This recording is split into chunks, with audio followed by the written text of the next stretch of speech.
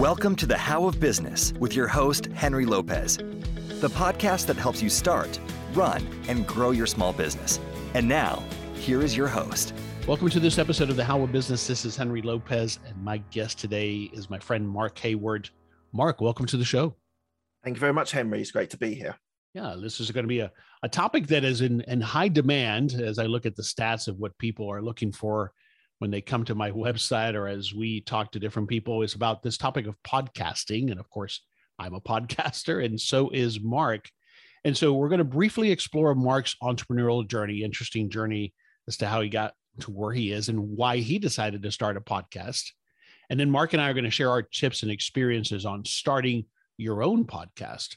If you've been thinking about starting your own show, or perhaps you already have decided to do so, but you just don't know all of the steps to get there, to get started, then this is the episode for you. If you want to receive more information about the How of Business, including the show notes page for this episode, and to learn more about a special offer that Mark's going to make for us here and for the listeners of the How of Business on his podcasting course. It's a great course that we're going to chat about. Then just text the word biz, B-I-Z, to 772-837-5700, or just visit thehowofbusiness.com. So let me tell you a bit more about Mark. Mark Hayward is an entrepreneur, a startup and business coach, a podcaster, and a property investor. He's an ex-Big Four consultant who focused on tax technology, specializing in global mobility, whatever the heck that means, Mark. That sounds very complex, but we'll chat a little bit about that. And now Mark is an active real estate investor and has a portfolio of properties in London. And he also sources deals, real estate deals, for other property investors. He's the creator and host of a business podcast called Absolute Business Mindset. And on the Absolute Business Mindset podcast, Mark interviews entrepreneurs, business owners, authors, and industry leaders who share their stories of success. He also helps others start their own podcast, which we're going to chat about. And to get booked, he also has an agency to help you get booked as a guest on a podcast.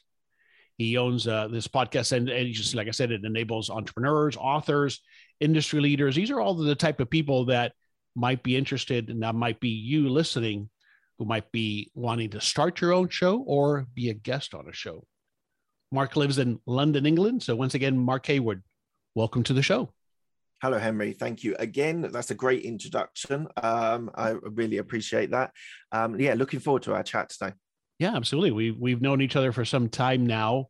We actually got to know each other because of podcasting, which is one of the things we'll talk about. To me, that has been one of the biggest benefits over the last almost 6 years now that I've been podcasting, is the people that I've been able to connect with. And you and I got to know each other through a podcast mastermind that we both belong to, right?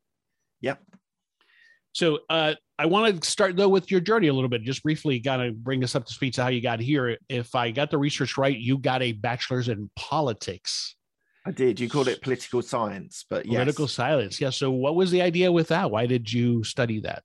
Well, very basically, it was something I was good at. I didn't realize what I wanted to do at sort of 18 years old. I really just was flying by the seat of my pants. I thought I'd do something that I enjoyed. And so went into politics, degree, learned a lot to do with UK and US government. I specialized in international relations. So interaction between states, and did my dissertation on that.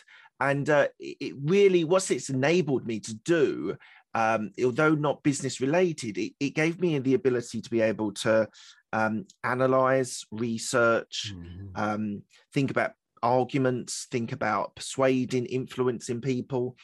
And it gave me a good insight into humanity, and sort of when you're looking at governments and the interaction of states, it's all based around people.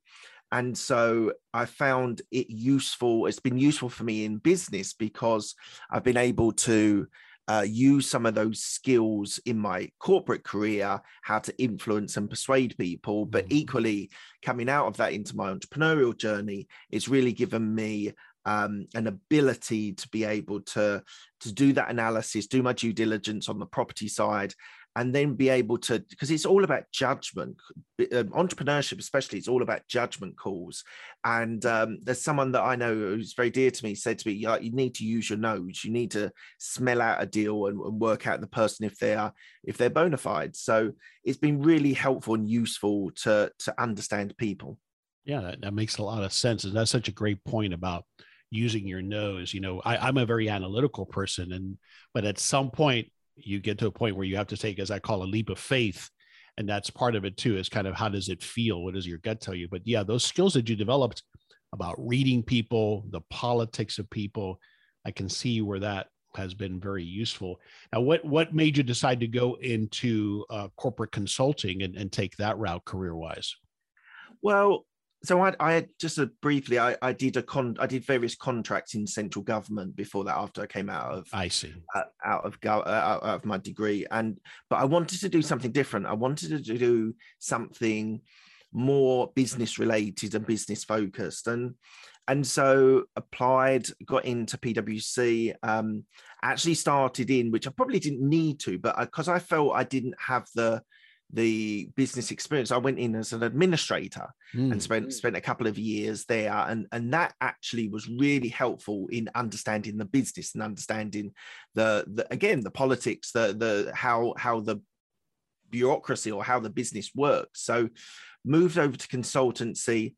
I'll tell you about global mobility briefly. So essentially what we were doing in the end was, there were developers who were building software for large corporates, and we were building this software relating to tax technology. And global mobility is about people moving around the world. So when I first started, it was all about long-term assignments that they call it talent, the best of the crop get opportunities to be able to work in other countries. So you might have a 3-year stint in Singapore, or maybe Beijing, or maybe the US, and that was how it worked for a long time. And then people started to travel more, and so the global mobility then developed into an ability to be able to track short-term business visitors. So if you're a CEO of a company, you might spend 3 days in Germany, back to the UK, 10 days in Spain, back to the UK, in I don't know, New York, and then back to, and we would, the other tool that I was working on was tracking their movements and then working out the tax that they needed to pay in each of those different jurisdictions. Right, because I can imagine that must have been an administrative nightmare without the technology. All right, so you had a great career there. Did you start dabbling in real estate then, or getting into real estate while you were still working as a consultant? Is that correct?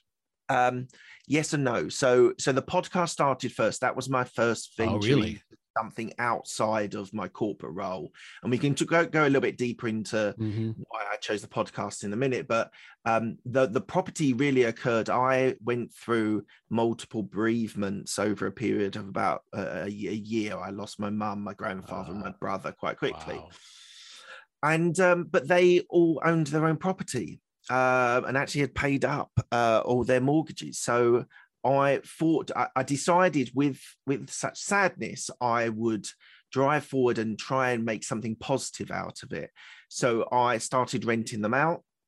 Then, because they were owned outright, I was then able to leverage the value of the property to be able to buy more properties.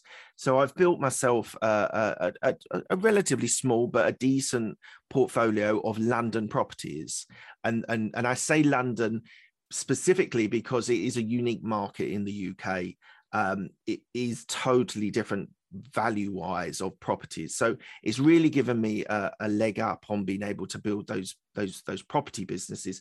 And yeah, so they started in the sort of last 2 or 3 years of my time at Big Four, yeah, I started then building a portfolio.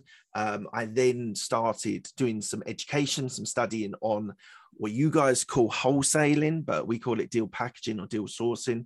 And I find properties for other investors now. So it is often in my sort of area, like it's called a gold mine area, in our area of interest. but actually because of relationships that I've developed with estate agents, I'm actually getting across London and the odd deal in other parts of the UK, just sort of matching investors with properties. So it's really snowballed in the sort of last year or so, where I've really built up some really good investors, really good relationships with estate agents, really good relationships with what we call facilitators, sort of like middlemen with investors. And it's just meaning that I can now, I've got my portfolio. I can then, from sourcing these deals to other people, it then builds up a little kitty that I can buy more properties from now. Brilliant. That's great. And I can see where those people skills that you learned and developed come into play here as well. But what led you then to leave that career? Because I'm sure that was not an easy decision. I'm sure you were making good money. You had benefits, all of it. How did that come to be that you left your career, your corporate job? So I was there probably 14 years between two different companies. I was actually ready to go in March 2020, leave the job and pursue coaching and property. And obviously I've then got podcasting and my podcast business as well. But things were going into place and clicking into place quite nicely. And I decided to leave so I was at PwC for 12 years, and I left there because I felt I needed something different. I needed something new. After the big change of these bereavements, I wanted to experience something new. So I moved to KPMG and I was there for 2 years. But it was really getting to the point where I was having to take calls for property or for other things. And I just realized that I fell out of love with consulting. It just didn't click with me anymore. And I just really felt that although I had properties which were earning me and I could do very well with the income plus my salary, I just felt that there was something yearning. I'd done a lot of personal development and business learning through audiobooks and podcasts for the last, 7 years, 7 years.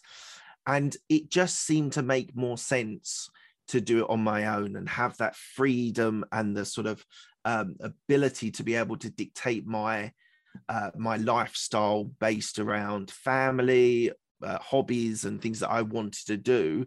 And I didn't enjoy that being in the office 9 till 5. Well, it's never 9 till 5 in these companies. You're working long hours, and being able to juggle everything else was pretty difficult. So I decided that I would take that break.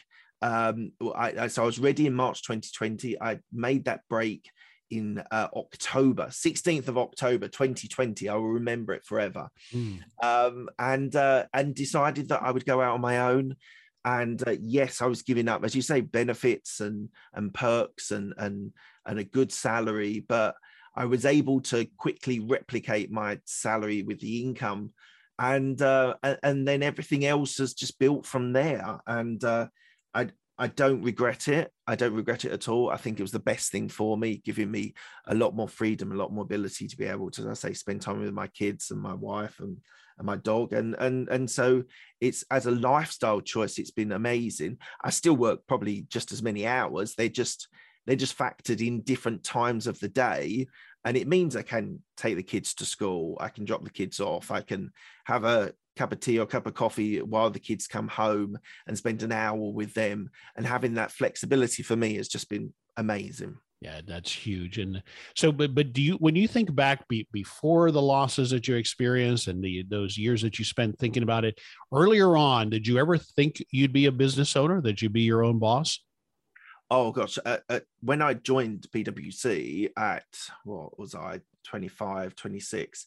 No. And that's because it just was a foreign concept to you, hadn't been modeled. You didn't understand what that was, or that it was even an option. Why was that not even a thought? I think entrepreneurship as a thing is either, I say it's not, you either learn it from other people or you're experiencing it with other people. And my experience of my family was that you did your education, you got a job, you did really well, you worked hard, and then you retire at 65. Mm-hmm. Well, when my dad died at 62, which was 7-8 years ago, that was a real wake-up call for me, because he had so many ambitions that he wanted to do. He was a great artist. He wanted to move out of London. He wanted to be more in nature. And it was always, there were reasons why not doing it. And I got to that point when he passed away at 62, 63, I suddenly thought, geez, life is fragile and we don't know where we're going to be. And I think from that point, my life started. It was very slowly at the start, but a lot of talking to people. I had a fantastic mentor who helped me through my corporate career and sort of gave me the bedrock. He was a salesman and an entrepreneur himself, and he really opened doors in my mind of how I could make the property leverage, because I didn't know you could take a loan out on a property that you owned outright and take the equity and buy other properties. And so from that sort of education point of view, I love YouTube. I love podcasts. I love audiobooks to be able to pick things up, but equally you do sometimes have to pay for this stuff as well. Good courses do cost a decent chunk of change. And so I really got myself educated, and it was really because I saw my dad die at 63, and I just thought, geez, I can't wait till 65. I don't know if I'll make it to 65. Yeah. Hopefully I will. And hopefully I'll be there to 100. But it just really gave me a refocus and started making me think about making changes in my life. And as I said, I made the change. And to be honest, it's over a year now. We just had my year anniversary and don't regret the change at all. Yeah, no, that's inspiring. Appreciate you sharing that. All right. So why did you start the Absolute Business Mindset podcast? So it was December 2017 that I started, and I started it as a hobby. I really enjoyed podcasts, really enjoyed audiobooks, and I did all the mistakes that most people make. But I read a lot about it. I listened to YouTube, listened to podcasts, listened to YouTube, tried to build up my knowledge. And I just really wanted to do something outside of work that I could talk. And it just started with a microphone and a laptop. And I just talked into the microphone, and I did probably about 60 or 70 solo podcasts, just talking about business, talking about experiences, talking about ambitions, talking about a lot of self-development. Early on, there was a lot of things of how to get the right mindset, and then I actually joined a networking group, a podcast networking group in London, and a guy said to me, "Look, why don't you interview me?" And we got to know each other. He's a great guy. I said, "Yeah, why not? Let's try it." Did it the first time, loved it, and to be honest, I am blessed to have met some great people interviewing in my podcasts. Great knowledge, great experience, great people, genuinely great people. I've started businesses with some of my guests. I've struck long-term relationships, friendships with people that I know and I can reach out to and have a chat and sort of brainstorm with them. So it started to snowball with the interviews, and I really got to that point where I was able to release at least one a week. I was of these interviews, and it's just really developed from there. And I genuinely love speaking to really great people, and I learn something every single interview. There's something that I take away from it that changes me, and to be honest, that's been an amazing experience. Yeah, I mean, I think that in alone is probably one of the if you talk to most podcasters, me included, is one of the reasons that we do it, is we're getting that value out of it every time we talk to someone.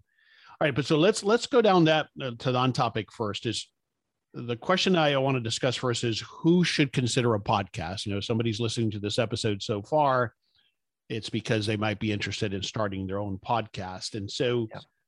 You can see all types of people. I mean, there are millions. In fact, the stats right now is 2 million podcasts that are available now, and that grows every week. I've heard as much as 3,000 new shows a week. So I think it's a fit for all kinds of different backgrounds and people. But what are your thoughts there as to who should consider a podcast? Literally anyone.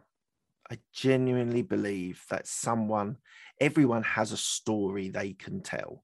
And whether that is doing something solo, I've taught people who have been in healthcare.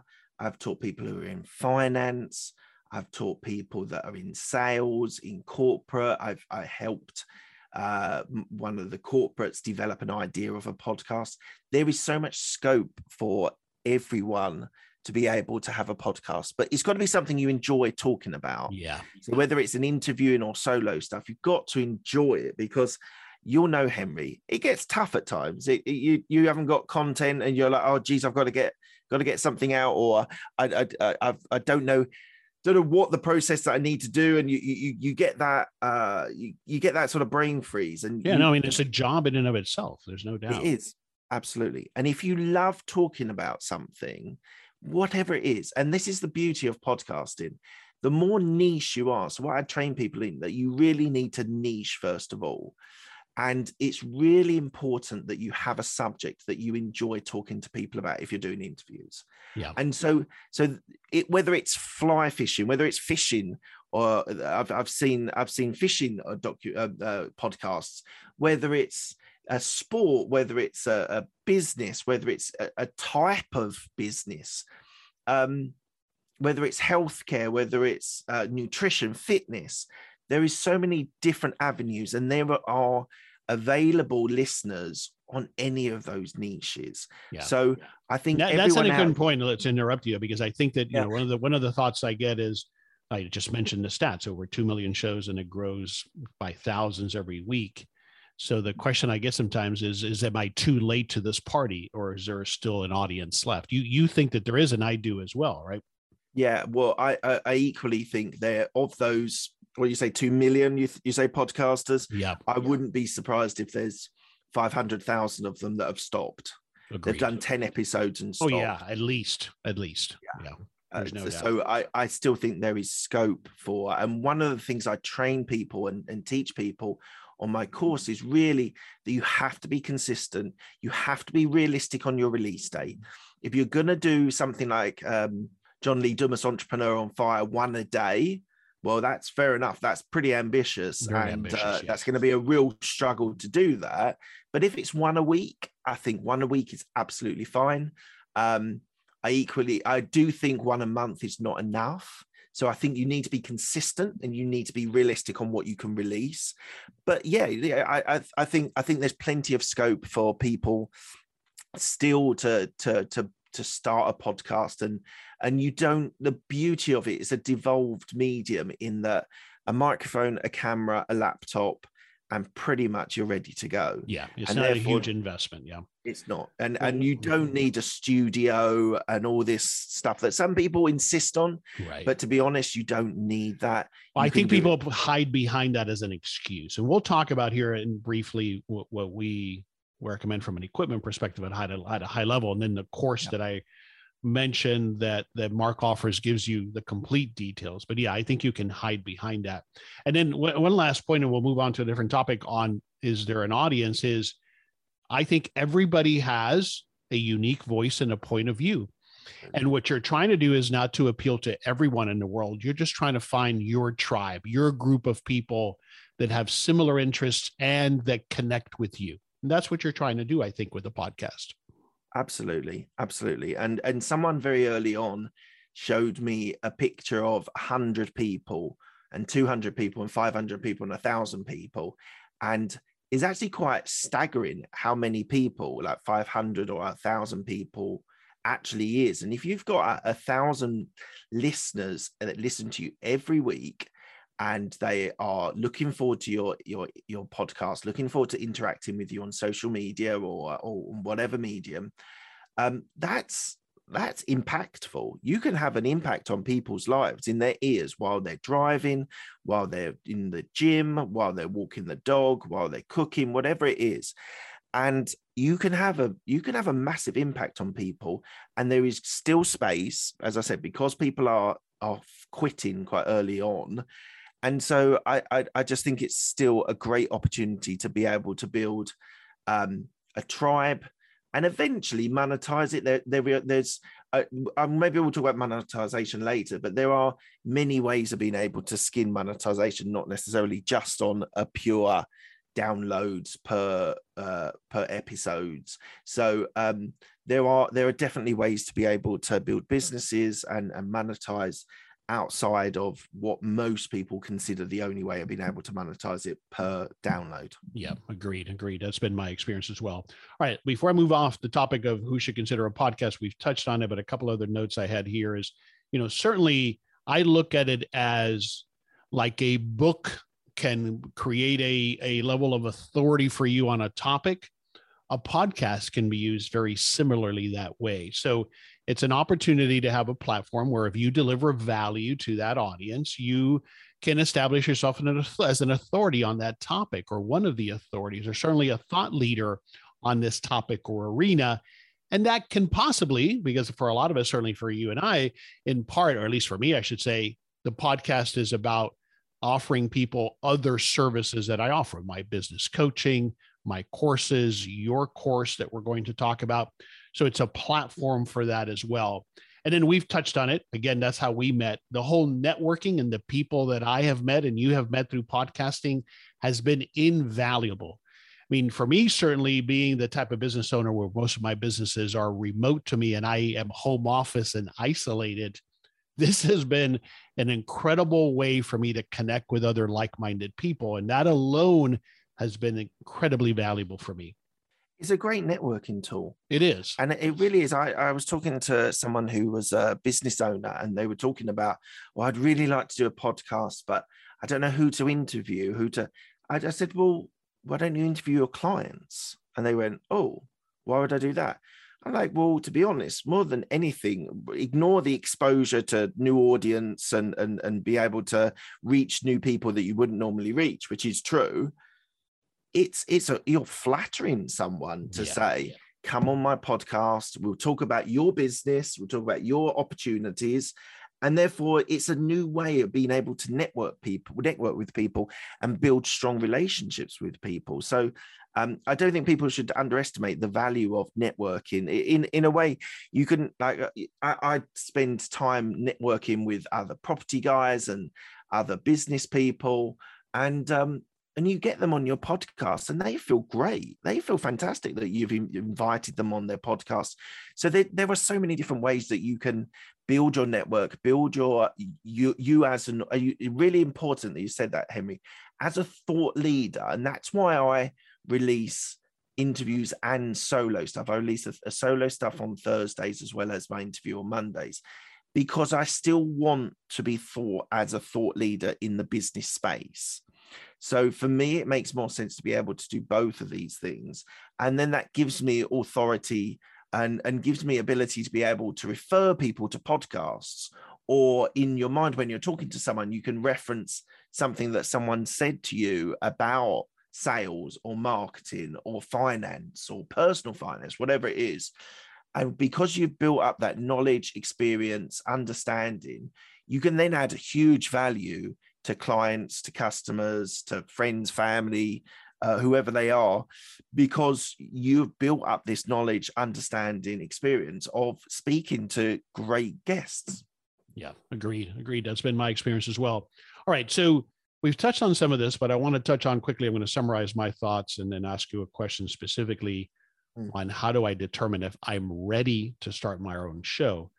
Because you have to have some of the time, you have to have some realistic expectations about the show and what it's going to do for you, especially as you touched already on monetization. In my experience, if you think you're going to monetize it from day one, that may not be realistic. So you have to be honest about that it takes some time to build some semblance of an audience, even if it's a small audience, that is going to lead to any kind of monetization. So you have to be realistic about that. So there's the investment of time, a little bit of money, but it's mostly the time. And then you touched on it. You have to enjoy doing this, or you're going to do like a lot, if not maybe the highest percentage of those who start a show is you'll fade out after about 10 or 20 shows. But let me ask you about the time. I know for me, I've calculated it. It takes me about a total of 5 hours to produce and release one episode. My episodes are usually around 45 minutes to an hour. Now, I don't deliver all of those 5 hours. I have an assistant that helps me with the production, but that's about the time commitment, about 5 hours for one episode. What is it for you, more or less? Yeah, it's a similar time. So I spend an hour with my guest. I used to do longer, but due to time commitments, I'm now sort of pinching it at about an hour conversation.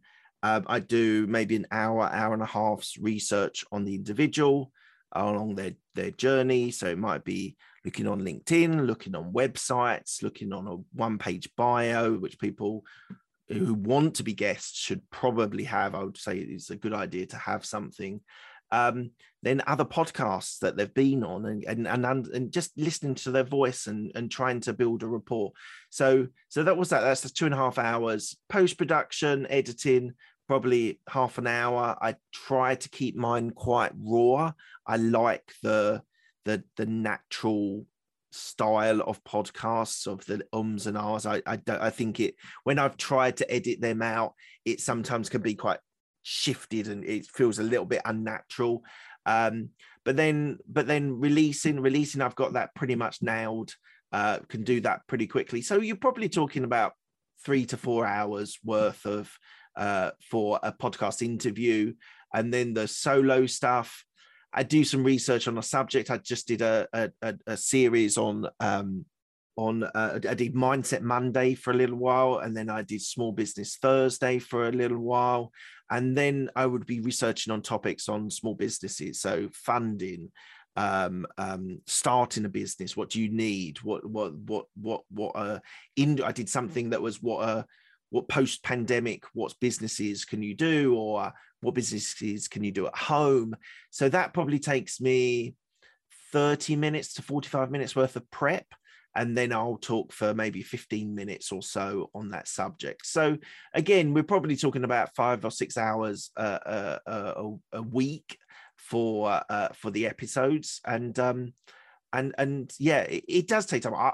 I'm actually trying to find someone to help me with a little bit of the admin, and if they've got the experience, maybe with the editing and the post-production stuff. At the moment, I'm looking to get a support on that, because I wanted to do it initially because I wanted to develop the skills and the understanding, but equally, when I am now interviewing people, I know how long it takes to do things, so right. I won't get like sort of blustered with people saying, "Oh, it's going to take me 10 hours." It won't take you 10 hours. It'll take you 4. Do you know what I mean? It just means that you're able to talk with a little bit more authority on that. So yeah, probably 5 or 6 hours a week. It probably takes me to do 2 episodes. Yeah, that's my experience as well. So the point is that there is a time commitment here, and I think people go into it unrealistic about that expectation.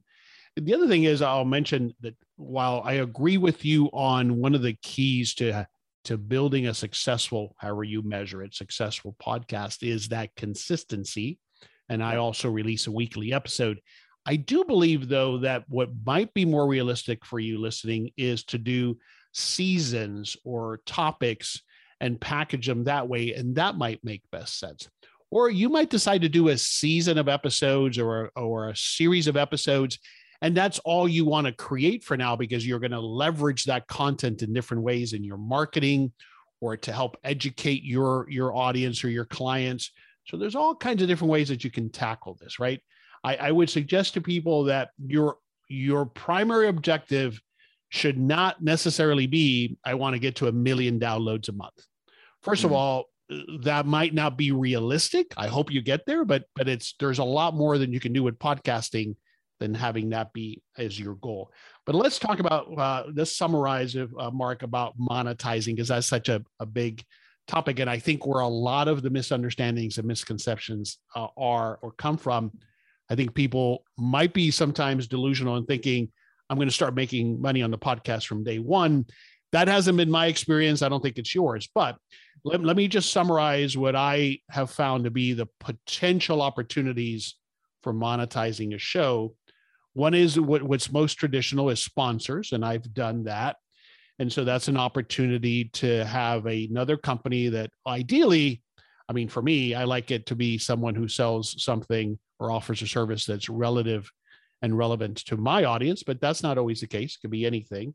So they're paying you. Typically, they want to know what number of downloads that you have, but don't let that, talk you out of pursuing sponsors. I'll give you an example. One of a sister podcast that we had was called The How of Car Washing, because I was in the car washing business for a period of time with my partner, David Begin.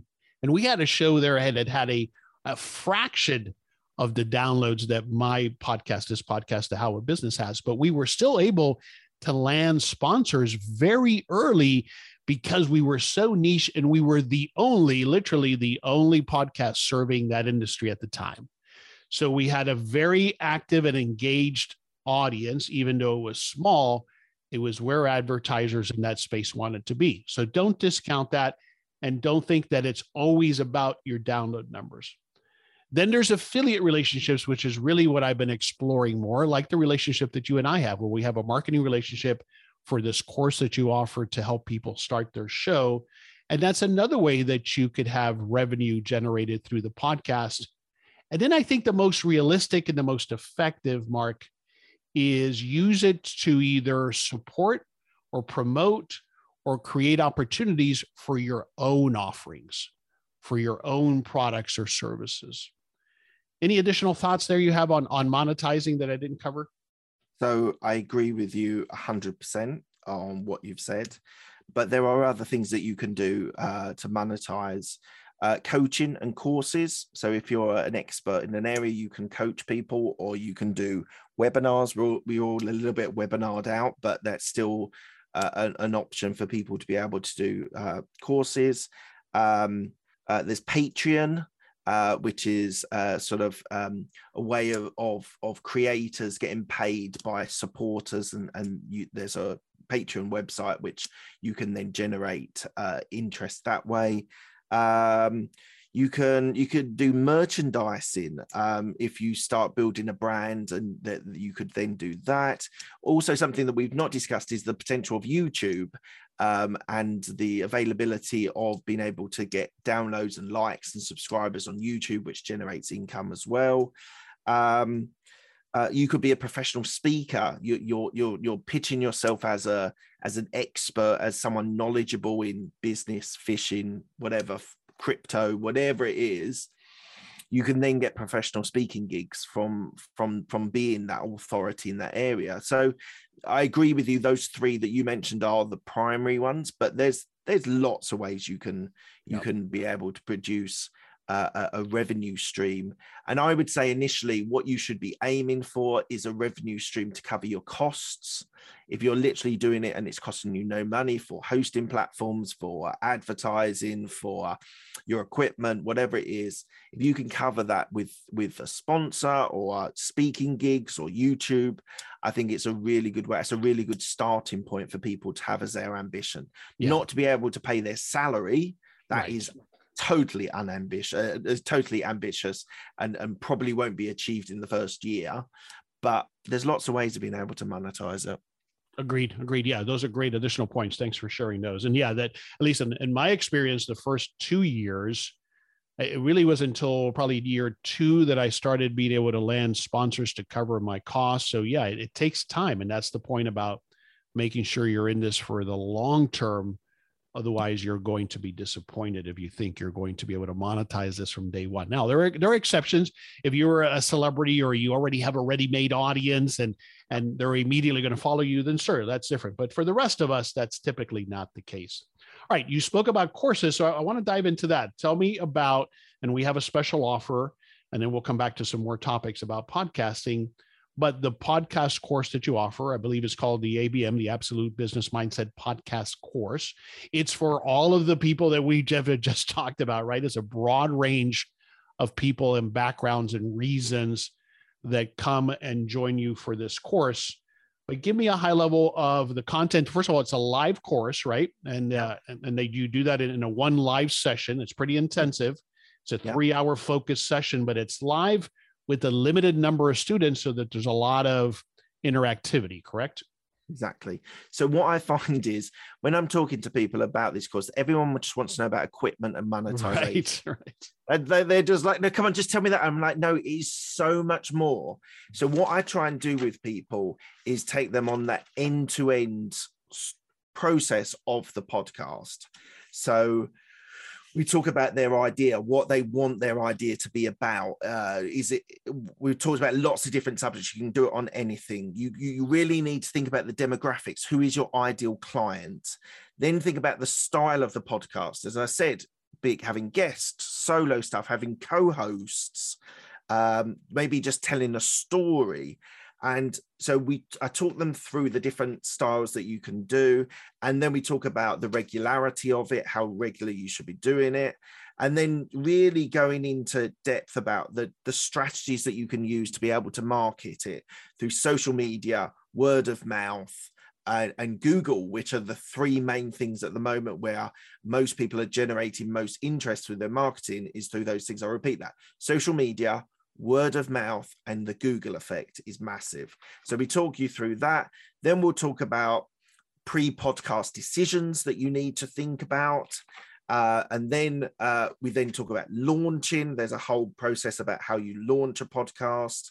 And then we go a deep dive into the equipment. And then we talk about the launch, and then we go into monetization at the end. So it's a real end-to-end course. The feedback that I've been given from people is that they thought it was going to be a very like almost transactional. You need to do A, B, and C. But with my background, my understanding, how I have structured and built my podcast, there's so much more that you need to think about before you start going. And those sorts of things about thinking about how you're going to launch, thinking about marketing strategies, thinking about key areas. Where are you going to record? What's the idea? How's it going to evolve? Are you going to do guests? Are you going to do solo stuff? So for me, it's an intense 3-hour session. There's a lot of interaction that I get with the people who attend my course. And so hopefully you won't feel that you're not getting your money's worth, because you're really getting me there present with you, answering those questions, or everything from the idea to monetization and equipment. Yeah, it's a great course. Obviously, you've become a student of podcasting, as I have. You're bringing to bear your experiences, what you've learned by helping others launch their own podcasts.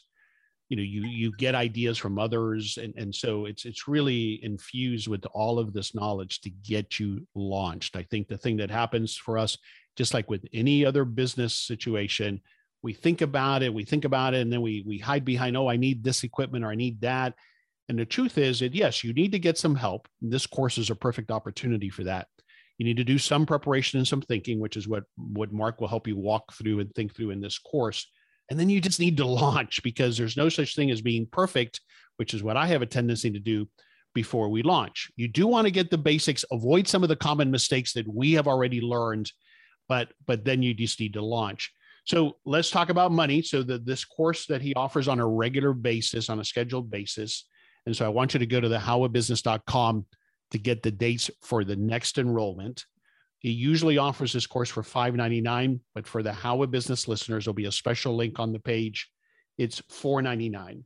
So that's an incredible opportunity to take advantage of this course that Mark has been tested and has put a lot of effort into, and that'll get you to that point where you can get launched. The other thing that I want to mention is, for those who go through the course, there's going to be an opportunity to join a podcaster's mastermind, which is really valuable even beyond the initial course. That's what, as I mentioned, how Mark and I met. We belong to a mastermind, and that's a further opportunity to develop your skills as a podcaster. So that's the ABM, or Absolute Business Mindset podcast course that Mark offers. Go to thehowabusiness.com for the next dates and the link to enroll to get the special price on this course. If this conversation we've had here has helped you get to the point where you're ready to move forward, this is where I recommend you go next to get the information, the knowledge, the skills that you need to get launched.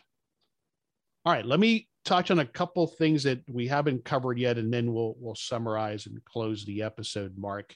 I want to go back to what makes for a good show. You know, you and I have this discussion often. We talk about it on this podcast mastermind that I keep referring to that we both belong to.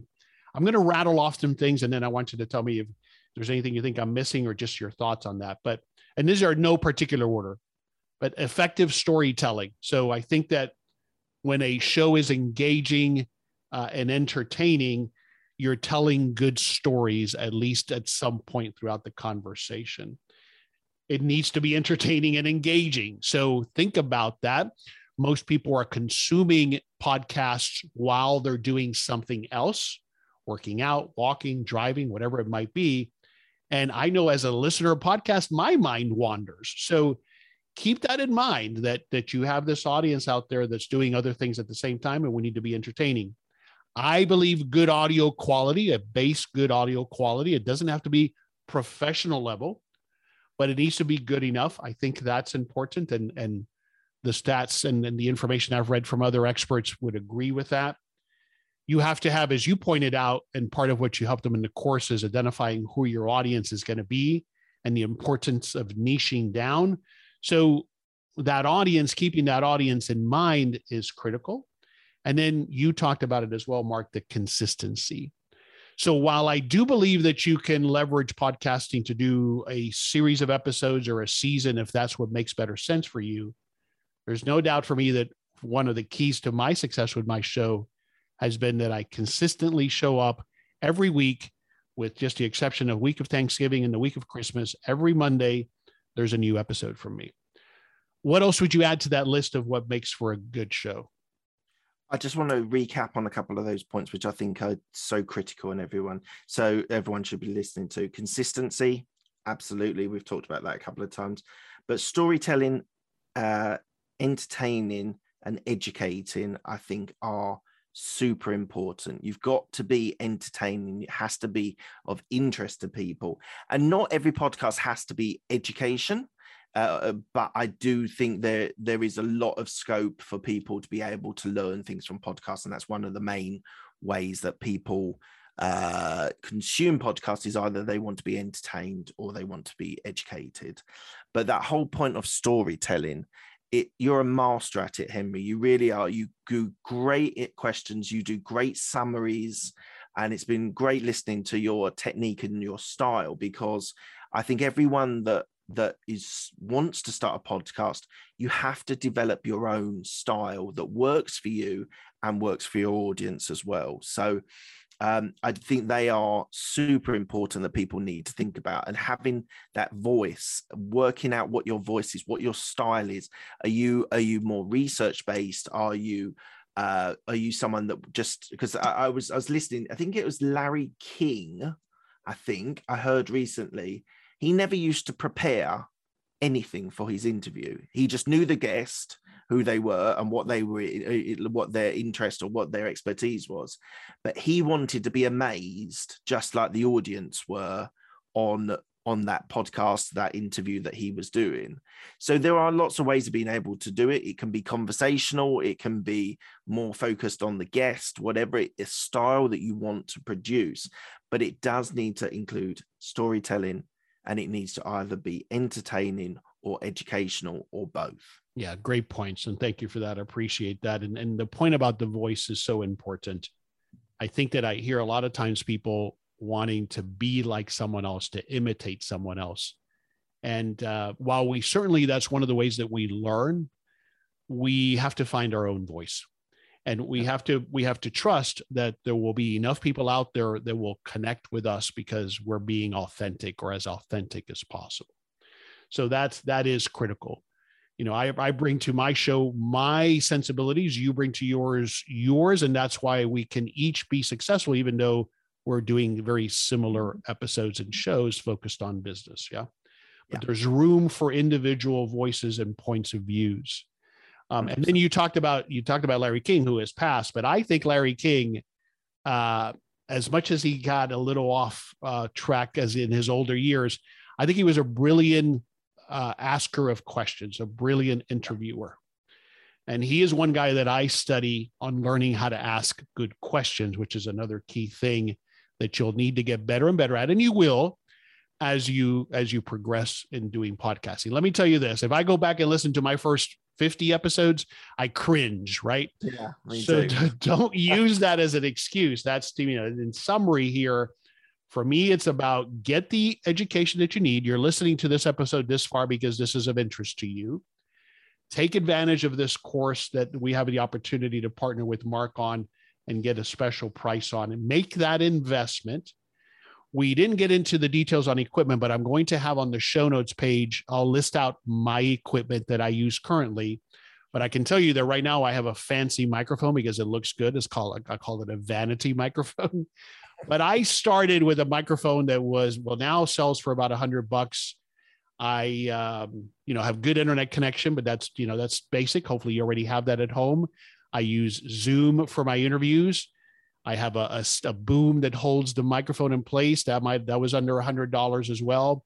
So for a couple of $100, and then there were some hosting fees, and we'll get into the details of that in the course. But I'll list out on the show notes page for this episode at thehowofbusiness.com the equipment that I use. That's not what should keep you from getting launched. It's all of the other things that we talked about. And it's about getting all of the other information that you can get from this course to avoid some of those mistakes, to get you there faster and more successful. Do you know what? There are two things that I think are the biggest barriers for starting a podcast. First one is procrastination. Yep. You might do analysis paralysis. You might overthink it. You might practice for 3 years or whatever it is. So I think procrastination is a massive factor on people not doing a podcast. And the other common mistake is doing 10 episodes and then never doing any more. Right. And so those two, for me, on my experience of working with people and doing my own podcast, they're the two big blockers for people. They might be really enthusiastic and record 6 episodes, which is what I suggest for the podcast launch, but then they'll only release 10 and then lose interest or whatever. So these are the two killers that are stopping people from either starting or continuing and having a successful podcast. Yeah, I agree. I see the same thing. The only thing I would add in addition is people being afraid of their own voice. And I mean that in various ways, meaning literally the sound of my voice, and by the way, no one likes the sound of their voice. It takes time to get used to hearing your own voice. So everybody has that challenge. But also meaning it from the point of view of who cares about what I have to say. So that imposter syndrome that can come in. So just keep in mind that if you're authentic and you're talking about a subject that you're passionate about, of course, it helps if you've got some knowledge, or if you go get some knowledge, or you bring on people who have that knowledge. That's the other reason we bring on guests. And you're authentic to your voice and your point of view, then that's what people will connect with. Not everybody. Not everybody's going to like us. We're just looking for our tribe. Yeah, I would totally agree. All right. Where can people go to find out more about you? I want them to go to thehowofbusiness.com to find out about the special, but if they want to learn more about your podcast, where should they go? So you can so I'm active on LinkedIn, so you can find me on LinkedIn and connect with me on there. I also have a website, absolutebusinessmindset.com, which talks about my podcast. It talks about my podcast guest business, which we haven't covered, but there's a business that has spawned out of podcasting with that, and equally my course as well that I do for helping people start. So absolutebusinessmindset.com, or reach out to me on LinkedIn. Thank you, Mark. And thanks for sharing your insights and your knowledge and this special offer on the course, and for being with me today. Absolute pleasure, Henry. It's been brilliant. This is Henry Lopez, and thanks for joining me on this episode of The How of Business. My guest today again was Mark Hayward. We release new episodes every Monday morning, and you can find us anywhere you listen to podcasts, including Apple Podcasts, Google Podcasts, Spotify, or at our website, thehowofbusiness.com. Thanks for listening. Thank you for listening to The How of Business. For more information about our coaching programs, online courses, show notes pages, links, and other resources, please visit thehowofbusiness.com.